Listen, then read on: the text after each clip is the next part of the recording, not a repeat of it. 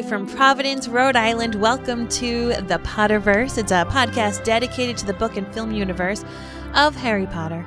So grab your favorite wands and time turners. Let's step into the night and pursue that flighty temptress adventure.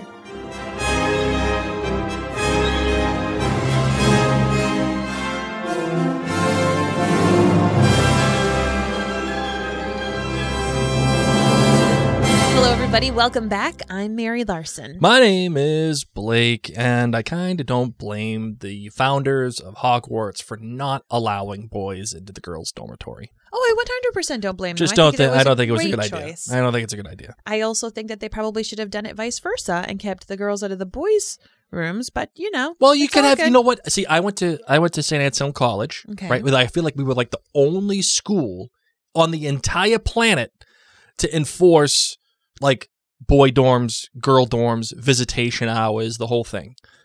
My school did not have that. We had a girl dorm, yeah, but you could come and visit whoever you wanted. It just meant that it was a less smelly dorm. Yeah. It was lovely. Oh, no. There's certain visitation hours. Like it begins at 6 p.m. and ends at 2 a.m. or whatever it is. You had to hand over your student ID at the front desk. Okay. The whole you had to do that no matter which dorm you visited. Yeah, but but not boys to boys. Like a boy dorm, you could just walk right in if you're a boy and then like just hang out. But yeah, if you had to hand over your ID. If you didn't hand over your ID, they were going to check. See, I was an RA. You had to sign in, write your name, the whole thing. I had a magic card since I was RA. I could get into every dorm. I didn't have to sign in. Didn't have to do anything. Thank you very much. You never used it, did you? Used what? I visited everyone I wanted to visit. You used it for illicit reasons. I'm not an illicit reason kind of person, Blake. I'm dork. a good kid. You dork. Good kid. No! I was just a prefect, okay? Leave me alone. I'm head girl. Pretty much, my love. Well, here we are in Chapter 17, Educational Decree, number 24. And of course, I begin each chapter by saying a quote from that chapter for you. And I thought, how could I not read Educational Decree number 24 when it's the chapter called Educational Decree number 24? Can you do me a favor and say it one more time? Educational Decree number 24. I'm hemming. By order of the High Inquisitor of Hogwarts, all student organizations, societies, teams, groups, and clubs are henceforth disbanded. An organization, society, team, group, or club is hereby defined as a regular meeting of 3 or more students. Permission to reform may be sought from the High Inquisitor, parentheses, Professor Umbridge, end parentheses. No student organization, society, team, group, or club may exist without the knowledge and approval of the High Inquisitor. Any student found to have formed or belonged to an organization, society, team, group, or club that has not been approved by the High Inquisitor will be expelled. The above is in accordance with Educational Decree number 24, signed Dolores Jane Umbridge, High Inquisitor. All right, so Marvin, I have a very serious question for you. Oh. Very serious question. So serious. Do you think... Maybe even serious, Black. Serious? Bring it. Do you think when they expel a child from Hogwarts, they go, Expelliarmus! Oh, no, but nice, like. You're welcome, ladies and gents. Wow, you're so sweet. You are welcome well, on for that. that note, let's get into the show. Let's do it. I solemnly swear that I'm up to no good.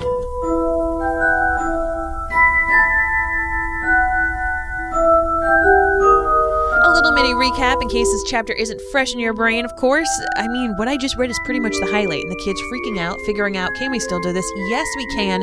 And Sirius pops his wee little head in the fireplace. But of course, we've got Hedwig drama.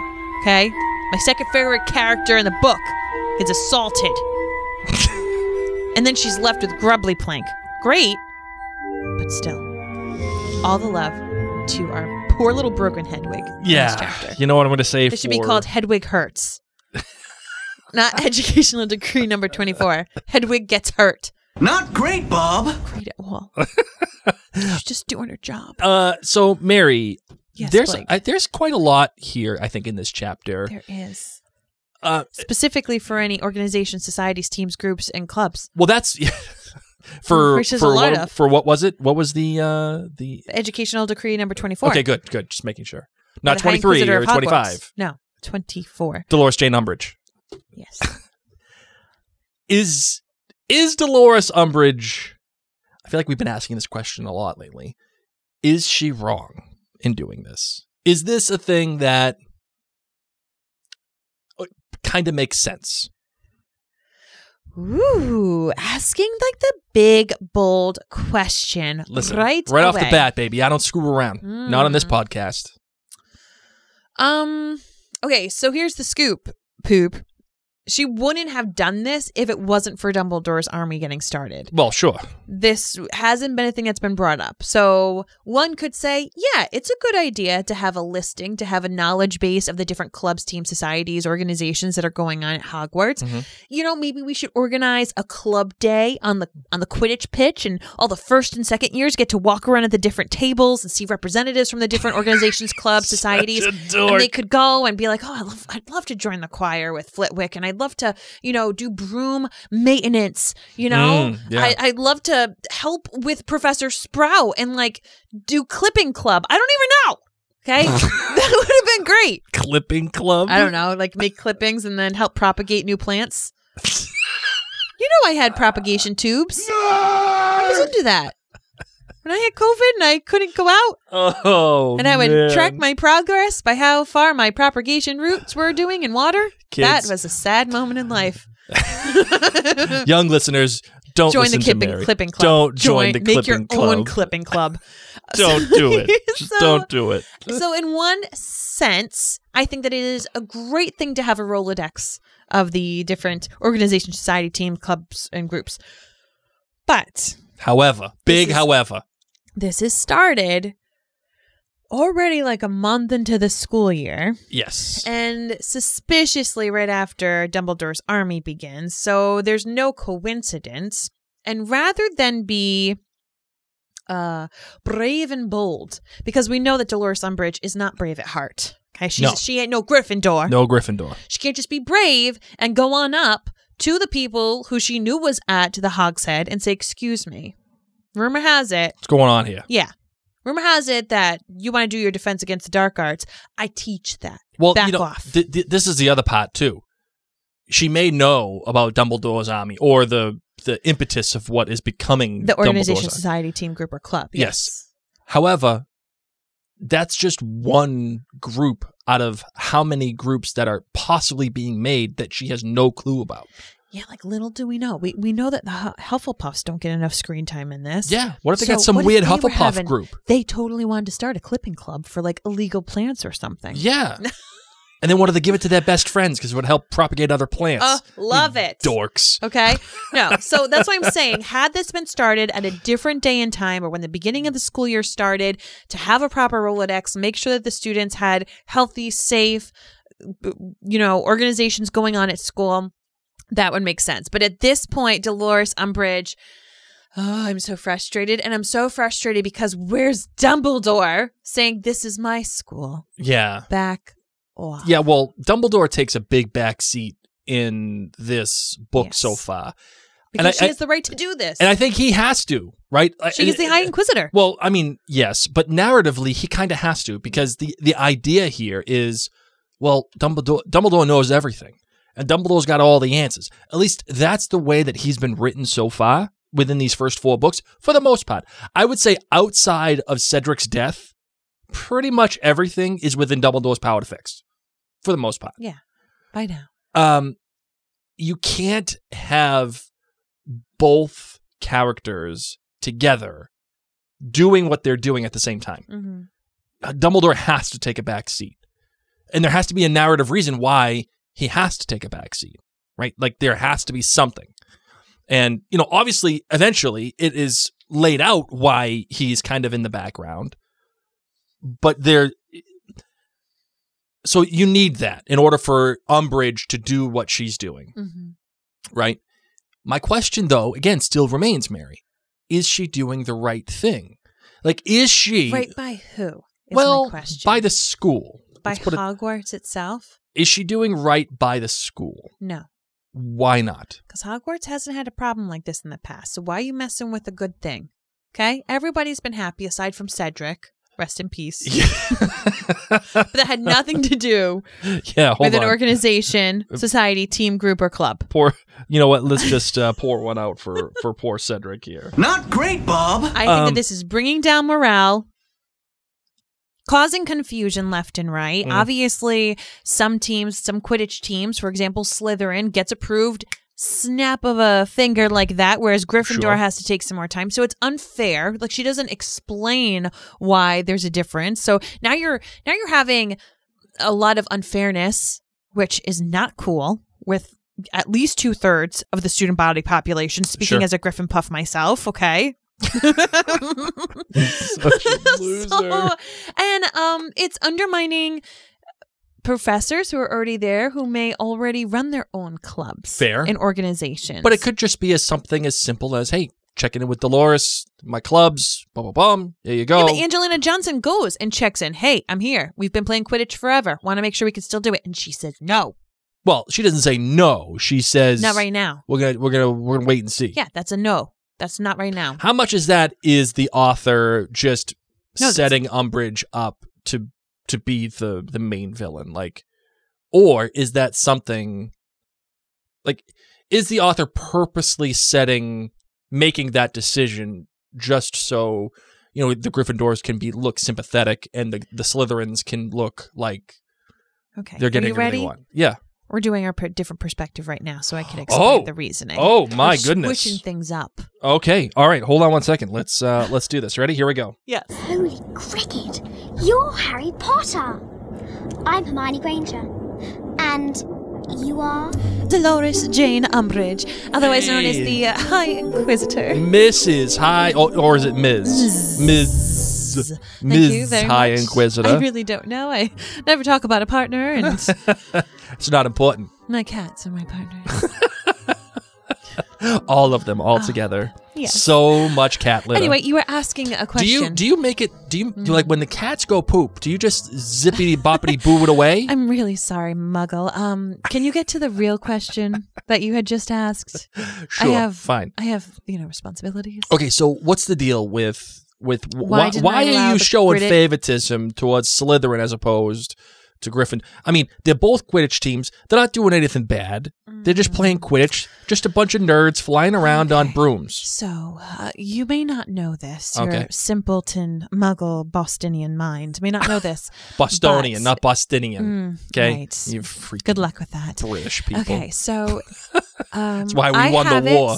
I have it on good authority that there has been a secret, problematic, potentially, organization, society, team, group, or club that has met. Okay. And I know for a fact that none of the Slytherin Quidditch team was in this group. Yep. Whereas a large portion of the other teams' Quidditch groups were at this questionable club, as you may say. Right. So, but were they playing Quidditch at that club? I don't know. And I don't know. I personally have never played Quidditch. So I don't know if...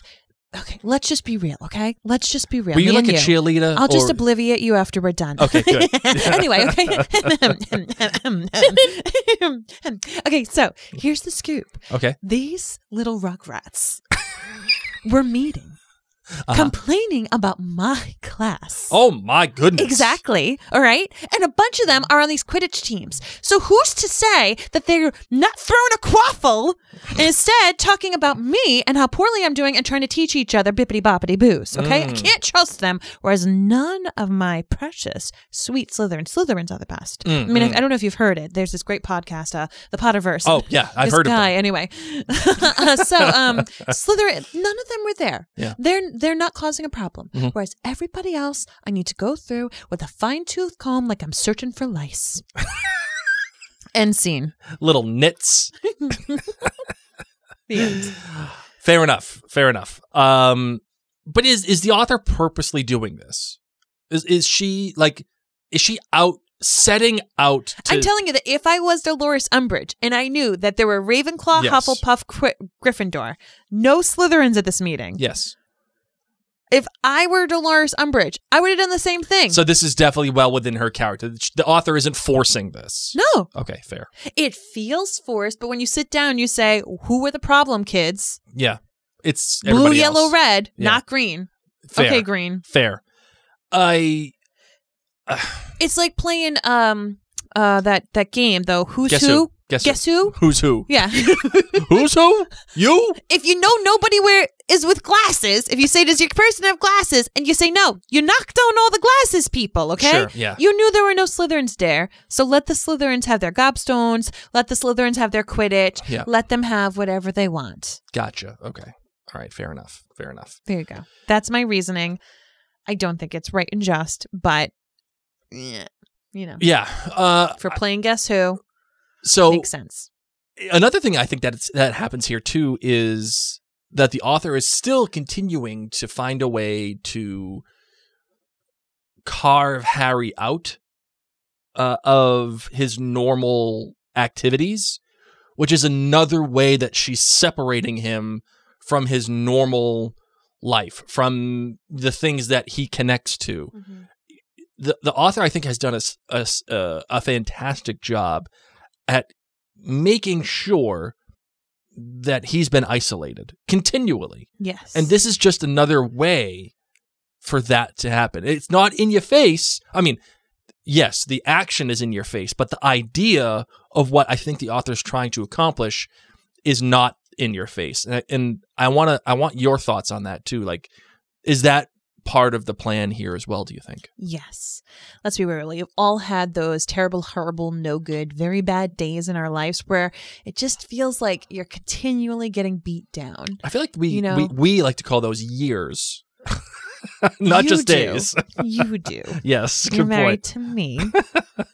For you, it's an hour. Maybe a half hour. Yeah. So, I think that this is a very difficult year for Harry. And since we're reading these books basically from Harry's perspective, Yeah.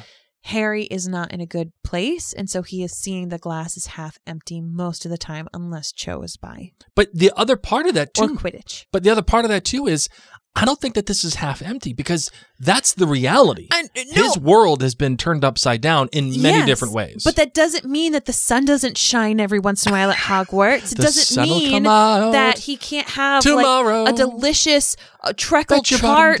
You know, he loves the treacle tarts. Sure. So Chocolate I'm frogs. just saying that it's the cards that you want. he's. I'm just saying that understandably. You think he's got all day to go from your card to everybody else?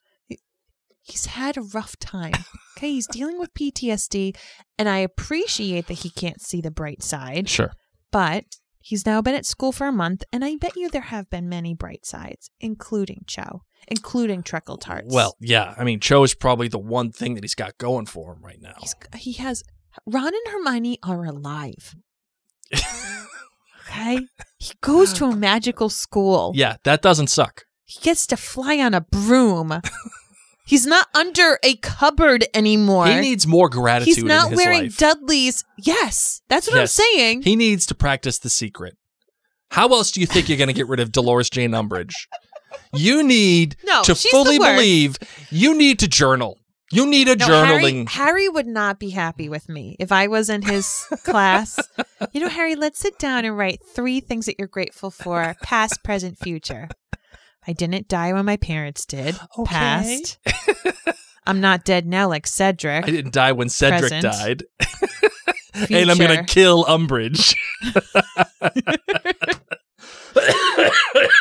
Well, he doesn't kill her, but yeah, I know, he probably would say something. I know why, you know. He's in a bad mood. Someone else that also, I think, does something that is very much in their character, Mary, and that is Ron. Ron, to me, he's so good. Immediately jumps to the conclusion that someone ratted him out and that someone ratted out the whole group. I love this. Yes. I love that Ron is just so quick to be like, you know, that kid. What was the kid's name? Zachariah Smith. Zachariah Smith. I have it right here. He looked a little shifty. Or Michael Corner looked shifty. Yeah. So he's saying Zachariah Smith said Ron at once, punching a fist into his hand. Or I thought that Michael Corner had a really shifty look. Oh, man. Yep. No, he's ready. He's ready to do it. And of course, Hermione's got this all figured out. She has her signature thing bamboozled with a little bibbity boppity bood that they would have had terrible acne had they actually broken their promise. But it's funny that both of these characters are acting in a way that I think is very commensurate with how they've been written and how they exist. But at the same time, they're kind of playing right into Umbridge's hands, Mary, right? Because I think the idea is to actually, you know, like when we have thesis and antithesis or antithesis, the idea here is like the thesis of this book is what it's not a secret, or it's not by chance that the Sorting Hat at the beginning of this book says, listen, everybody should just chill out. Maybe we should get rid of these houses thing. Maybe we should just be one school. And it's not by chance that the antithesis of what is happening is what Umbridge is doing. She is setting everybody else up against each other. And it's already taking effect. By her doing this educational decree number 24, Ron is playing right into her hands in so much as saying that corner kid had a shifty friggin' look, and he's punching his hand into his fist into his hand. That's not the energy you want to be putting out. That is very much by design. And even the idea of Hermione enchanting these signatures, whatever the heck she did, it's also showing that these slight little divisions in these groups. What do you think about all that? I think that is brilliant. And yes, I agree with you. Yeah. The next thing that, of course, happens is our dear Hedwig gets hurt. We just need a moment. We need a moment for Hedwig, who I have in video form right here. There. Hold on. You know what? Let me bring her up for you. She's fine. She's hooting. I got this during Halloween at like a Party City or something. Maybe one of those Spirit Halloween stores. The amount of Harry Potter stuff I purchased is somewhat comical. It was obscene. But I was like, I need that for my podcast studio. And the person checking me out thought that I was an even bigger nerd than the original. Of course you do, lady. Of course you do. For my podcast studio, I need a giant Hedwig. We do have a Harry Potter podcast, you know. So she gets hurt. But here's what I love about Hedwig is that Harry has many classes. Sure. And he's in the common room. He's all these different places. But had Hedwig shown up at a different class or at a different time, quite a big scene would have been made about her. What do you mean? Like she could have shown up in Umbridge's class or in fair. Snape's class, and no, you can't touch that. Don't bring that beast in here. But she shows up at Ben's class. She shows up at Ben's where everyone's half asleep, right? And like including Ben's doesn't even exactly. So for Harry to get her, you know, she doesn't go to the owlery. She doesn't do any of that. She knows where Harry is at that time. It's like he has GPS for her. That's crazy, right? She knows his schedule. Yes. Let's give props to this very intelligent bird. Sure. And she, jumps in when he opens the window. He brings her to the teacher staff room, finds Grubbly Plank, who is holding her pipe between her teeth and inspecting her. And McGonagall, of course, makes sure that Harry gets his little message where it says same place, same time. Let's meet tonight. And poor little Hedwig is shipped off with Grubbly Plank, who will obviously take care of her. Sure. But she doesn't know that. She doesn't. And if it was Hagrid, maybe it'd be different. Yes. I mean, Hagrid, if that had happened and Hagrid was there, Hagrid who purchased Hedwig. Hagrid that'd be bad would news. like hoot to her somehow and like figure out who did this to you. Oh yeah, I'm gonna go eat them. Totally going. I'm gonna go speaking all owlies. Owlies. Yes, I'm gonna go and like hippogriff them. So I just needed to like Buckbeak? I needed to give that moment there. I don't remember, Mary. Remember. Yes, do we find out? Yes, okay. You will. Yes. My thought is that it's Umbridge. Wonderful. Okay, right? Correct? Yes. All right. You'll be finding out real soon. Yeah, I just don't remember. I got you. But since since we can talk about it. But Thestrals are mentioned during this part. So Grabbly Plank says, interestingly enough, like Thestrals have been known to attack birds, but Hagrid's got them taken care of. So this is now Thestrals being mentioned again. Harry says, in his mind, I don't even know what a Thestral is. Yeah, right. So I think for us who've read these books so many times, we've watched the movie so many times, we're just like, oh yeah, Thestrals attack birds, not these ones. But like, no, when you're originally reading this, Thestrals are being dropped, and they're these mysterious things that are mentioned, not necessarily having Harry understand what it is. Right. The breadcrumbs that are being dropped here are really smart by the author, because you can just dismiss this as like, oh, well, they're just talking about, whatever, just for the sake of whatever.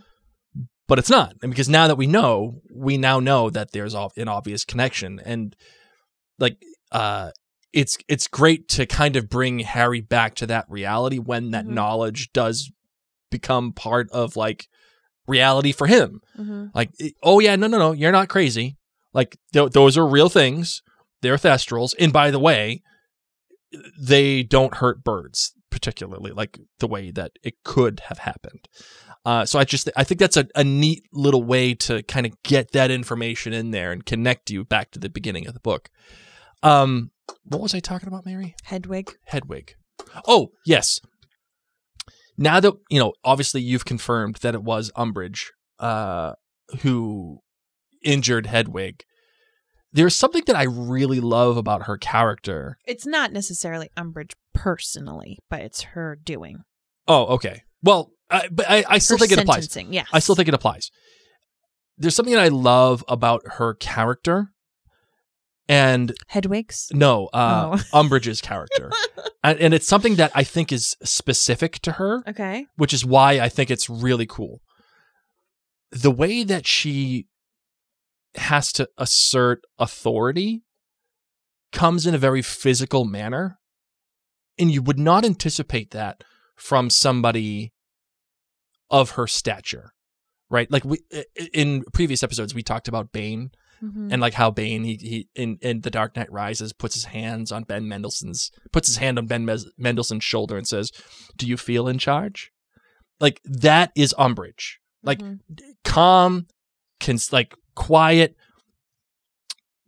with like the Harry scribing, "I must not tell lies" on his hand, coming like real close to him, putting her hand on his shoulder, and even trying to, at the end of the chapter, grab Sirius in the fire. Yes. And now this thing with Hedwig, it's very much a tactile kind of intimidation. And you don't really see that with a lot of other characters in Harry Potter, in the series writ large. And that's why I say it's a really cool written thing for her character, because it feels specific to her. And this is how you start building out and fleshing out these characters and giving them a real sense of a person. Like, it's probably one of the reasons why we all freaking like despise Umbridge. It is this tactile intimidation thing. Because I think we've all been there as people, right? We've all been physically intimidated by somebody in one form or another. In this particular case, it's just a really subtle domination from Umbridge. I don't know. I just think it's a really cool... It is. It's brilliant. A little nice bit of characterization. We get back to the students all hanging on out, and Malfoy is boasting what we were talking about it before, that the Slytherin Quidditch team has been able to meet. They've been approved of it. And going off, I bet the Gryffindors can't. And my dad's friends with the Ministry, and I think Arthur Weasley's cuckoo for Cocoa Puffs. And there's a special ward for people whose brains have been addled by magic. And at this, Malfoy makes a grotesque face, with his mouth sagging open, his eyes rolling. Crabbe and Goyle give their usual grunts of laughter, as does Blake. As does Blake right now. I totally would have done this. Pansy Parkinson shrieked with glee. Oh, it's my girl, Pansy. Now, this is what I need. Something collided hard with Harry's shoulder, knocking him sideways. A split second later, he realized that Neville had just charged past him, heading straight for Malfoy. Neville, no! Harry leapt forward and seized the back of Neville's robe.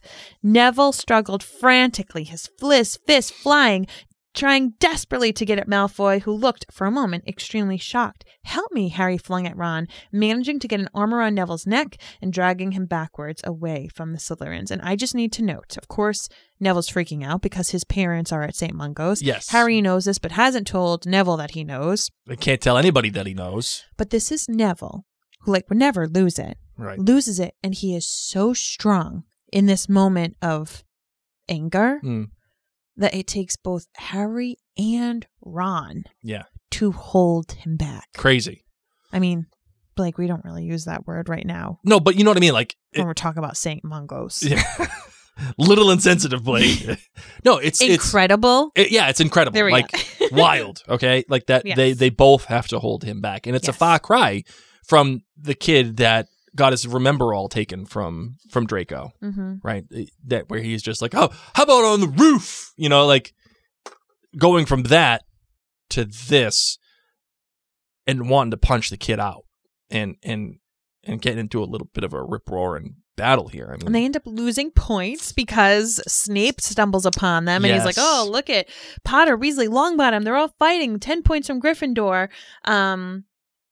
And, you know, Harry tells Neville, "I had to stop you. You wouldn't have fought that fight with Crabbe and Goyle in it, too." Yeah, you would have got smoked. And it's just so sad. I just feel so bad that Neville has to go through this alone. And then, again, another way that the author is carving Harry out. He has this information, yet, at the same time, cannot comfort Neville in any way. And to make matters worse, this happens in potions class with his least favorite person ever, Snape. Of course. And Dolores Umbridge is there. But Snape kind of gets it back a little bit. Oh, this is a delightful scene, which they showed so well in the movie. It was perfect. Alan Rickman in the film delivers the obviously line. Obviously. I mean, just you can't get any. It might be better than his ho ho ho line in Die Hard. Okay. It might be that. It might be better than that. Yeah. It's that good. Obviously. Like it's so. But you were unsuccessful. Obviously. The whole sequence seems to be played out with, some humor here, which is a great balance to the whole St. Mungo's, all the other stuff, right? But at the same time, it's actually very sad for what happens to Trelawney. Oh my God. Trelawney, who loses it so much, she threw the next copy of the Oracle at Seamus and Dean. Yes. She's just so done with this, slamming copies of the books down and just straight up chucking books at Seamus Finnegan. Yeah. Like, just throwing books. Like, how wild is that? Narrowly avoiding Seamus's head. Oh, man. Like, wicked funny, dude. Wicked funny. It is funny, but it's also very sad at the same time. This is a person who, like, this is her only place that she can really be. Well, it makes me sad. After, of course, potions, we're going straight to Trelawney, and Hermione leans into, "I don't hate her. I just think she's absolutely a appalling teacher and a real old fraud." And it's interesting to me that the fact that Trelawney... Because, of course, what this book is about, what we're hiding and what Molly's monitoring right now is Trelawney's prediction. Right.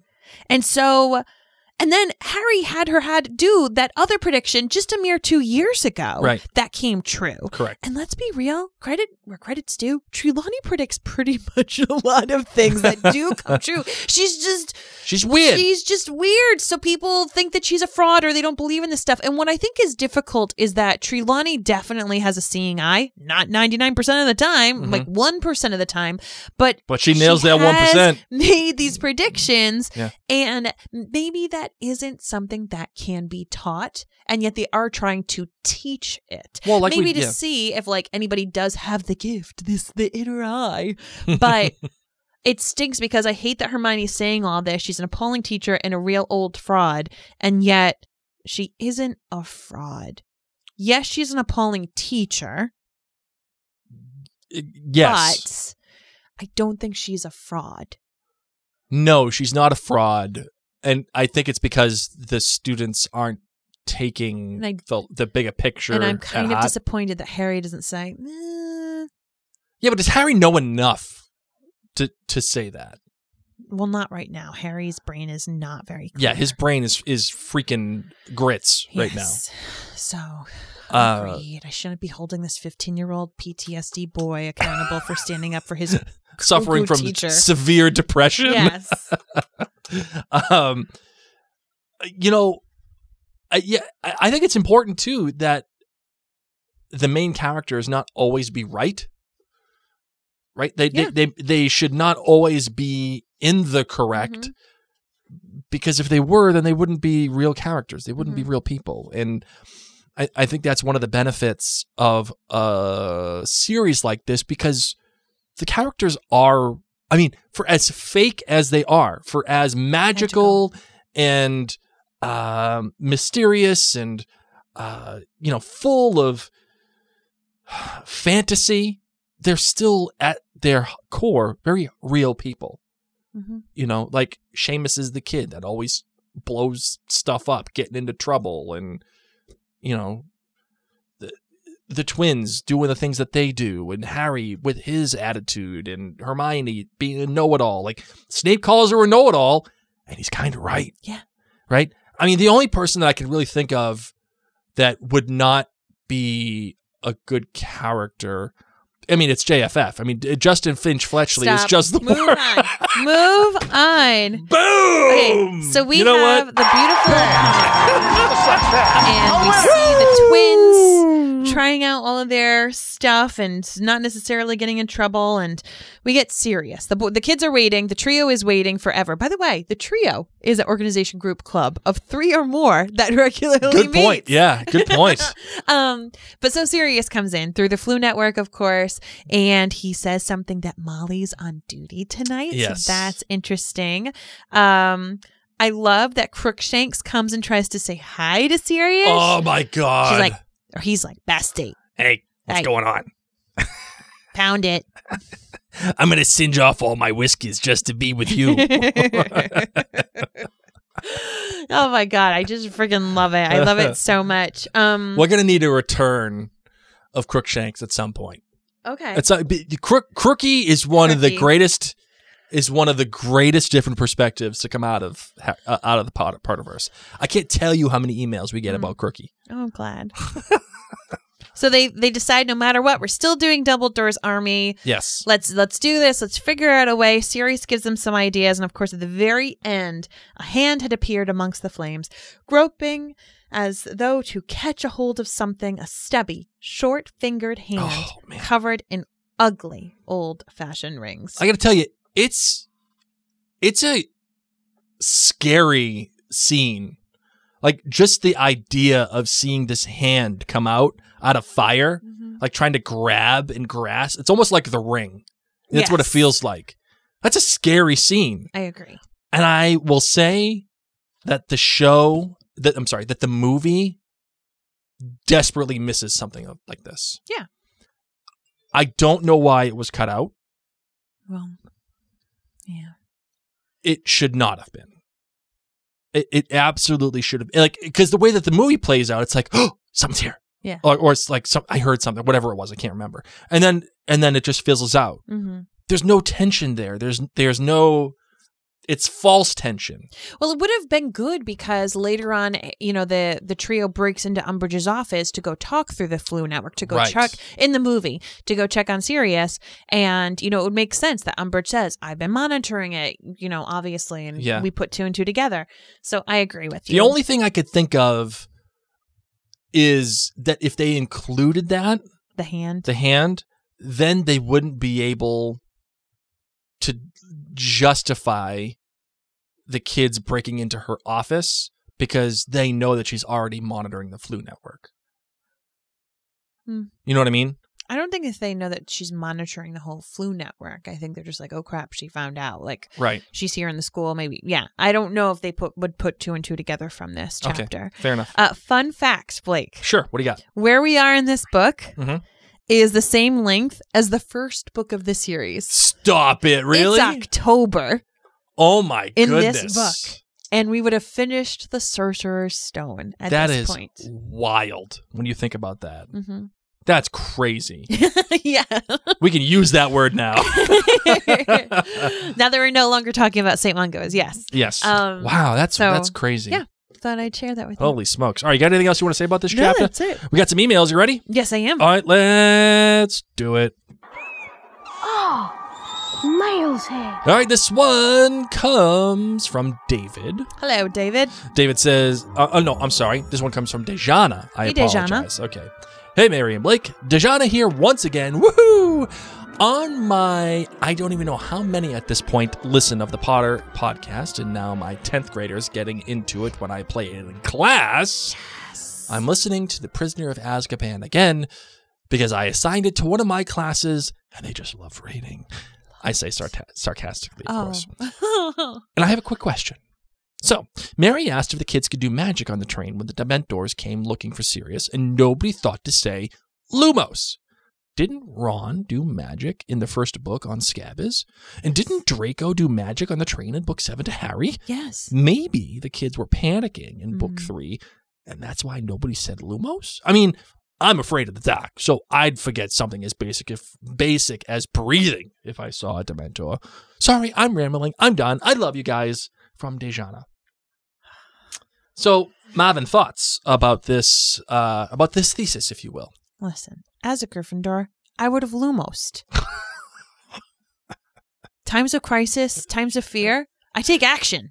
As a Slytherin, I would have been, hey, look at the time. I'll see you guys later. You've been crawling under the seat. Absolutely.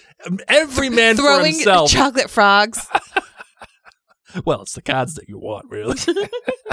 It's my favorite running joke of this podcast. Good to remember. Yes. So they were able to do magic on the train without being penalized. Yes. It was just fear. All right, this one is from David. Hello, David. David says, hey, Mary and Blake. First off, I joined the Nerd Clan, and I love you guys as podcasters.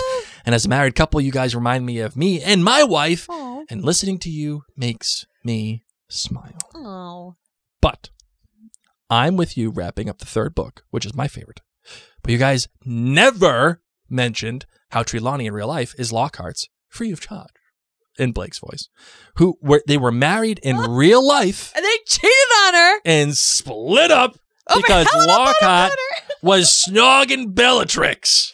Also, did you know this, Blake? No, not at all. You did not know that the actors of Trelawney and Lockhart married. No, married, and then in a movie, actor of Gilderoy and Bellatrix snogging it up. Wait, time out. In real life. Real life. Stop. The actors married, cheating on, divorce, Helena Bonham Carter and Trelawney in this movie. All three of these people later on in life, after this weird love triangle, all in the Harry Potter series. Wow. And Trelawney, actress, is friends with Bellatrix, actress, and saying it's water under the bridge.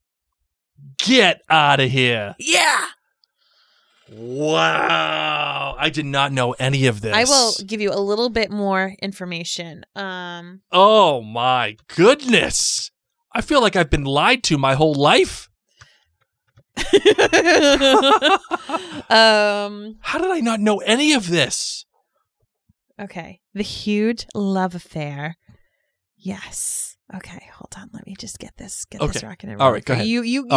Well, all right. So, first of all, Helena Bonham Carter, listen, I would totally party with her. Okay. Emma Thompson, yes. a.k.a. Professor Trelawney. Yes. And Kenneth Branagh, who played Lockhart, married in 1989, 2 years after they first met. They were known as the golden couple of British cinema in the early 90s. Makes sense. Fondly nicknamed Ken and Em. Enter the iconic 1994 movie Frankenstein, where Branagh directed, starred alongside Helena Bonham Carter, HBC. Bellatrix, and you have yourself a love affair. So Branagh and Carter were love interests in the film, and their romance started to spill into real life, which lasted until 1999. Devastated Thompson, a.k.a. Trelawney, finds out about the couple's affair, divorces Branagh in 1995. Famously, it gets even better. Trelawney, a.k.a. Emma Thompson, used her heartbreak from the affair to play her fantastic role in the 2003 Love Actually film, where she's crying because she knows her husband's cheating on her. Oh. So in that film, when she's crying, she's thinking about Gilderoy Lockhart cheating on her with Bellatrix. HBC. Yep. Wow. Yep. And she said you had to just carry on and act like normal, especially for your children. She has made her peace with Helena Bonham Carter, describing her as a wonderful woman. You can't hold on to anything like that, says Emma Thompson, a.k.a. Trelawney. It's pointless. I haven't got the energy for it. Wow. I feel like I've had my eyes opened. I'm seeing The Matrix for the first time. Holy smokes. Yep. Listen, if there's going to be somebody that you cheat on your wife with, it's HBC. And that girl's banana land. I ain't saying it's right, but if there's one girl you're going to pick, it's HBC.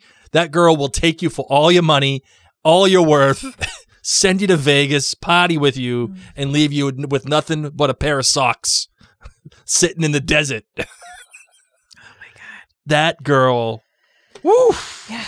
So just picture that. HBC can rip your life away and laugh about it on the way home. I can't believe you didn't know that. Did not know about any of that. I feel like you would have totally known. Okay. Anyway, David continues saying, also, I absolutely love when Mary does the different perspective. She's amazing at it, the characterization of it all, and it is awesome. I love you guys. Keep being you. Aww. Well, thank you, David. I appreciate that. And you just helped open my world. I just took the freaking blue pill. Or red pill. I can't go back anymore. I'm just going to see that from now on. Yeah. Oh, You're man. welcome. All right, this one comes from Bryn. Hi, Bryn. Bryn says, hello, my name is Bryn, and I am a 14-year-old high school student, and I love listening to your podcast. I was ready for you to tell me what house you were in, Bryn. Harry Potter and the Potterverse have brought me Lumos in my time of Nox. You see, I've always been a bit weird to people. Not Luna Lovegood, like nose-picking weird, but more like Nymphadora Tonks weird. Oh, I dig it. Yeah. I'm very outgoing, loud, yes, and really clumsy. Yes. And I used to think that people thought that because of that, I was annoying and weird, so I would pretend to be someone that I'm not. Aww. But since starting high school, I've decided to just be myself. Yes, Bryn. And I found that by being myself, I have good and close friends. Yes! Oh my God. What made me realize that being myself is the best option was actually... What? Hold on. I'm Harry freaking Potter! Harry freaking Potter. Yes. I was craving to read about somebody like me, and when I read about Tonks, it made me so happy. Mm-hmm. And that's the beauty of Harry Potter. Mm-hmm. There are a lot of different characters with different personalities with whom you can identify. Agreed. I like to listen to your podcast when I'm feeling sad or stressed, and it always makes me smile and laugh. Now, a few words to Blake. Okay. Order of the Phoenix is the best book. Thank you, Brent. I know. In both of your opinions. No, it is. It is. Oh. Okay. Bryn. Oh, no. Is Bryn going to pick on Justin? Justin Finch Fletchley is the worst character. Bryn. And Hufflepuff is Bryn. the best house. She's a Slytherin. No, she's the best house. It's also my house. Oh, wait. She said Hufflepuff is the best house? Yeah. Oh, okay. It's her house, so she's a bit biased. But she's hating on JFF? Because JFF sucks. The worst character in all of Harry Potter. Thank you for reading this. Goodbye. Well, Bryn, it's apropos that you mentioned that you want to be who you are, and Harry Potter helps you do that because of the characters within the series. Mary and I, at the in the middle of this podcast, had a big conversation about characterization and why people can relate to these things, because they are real characters. They are well written, and they're real people. Even aside from all the fantasy, all the magic, all the Hogwarts houses, there is somebody there to whom you can relate on some base level. For you, it's Tonks, and congratulations. That's freaking awesome. So cool. Tonks is awesome. For me, I kind of, my jam is Snape. We know. All right. And for Mary, her jam, who's your jam, Mary? I'm the trio. Yeah, you're the she's the trio. Usually Ron. Her dad is Hagrid. My dad is Hagrid. Right? And that's okay. And we can say all of these things because it's truly fantastic storytelling and characterization within that storytelling. If you didn't have that, you wouldn't be able to relate to the characters the way that you can, right? So that's the beauty of good writing. As a part of all of this, as a result of that email, I'm going to give Bryn a very important award. It's this.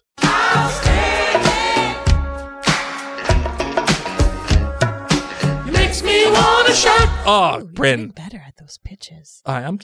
It's been about 10 years. I figure you might as well get it right eventually. All right, Marvin, you ready to close this bad boy out? I am. All right, let's do it. Here we go.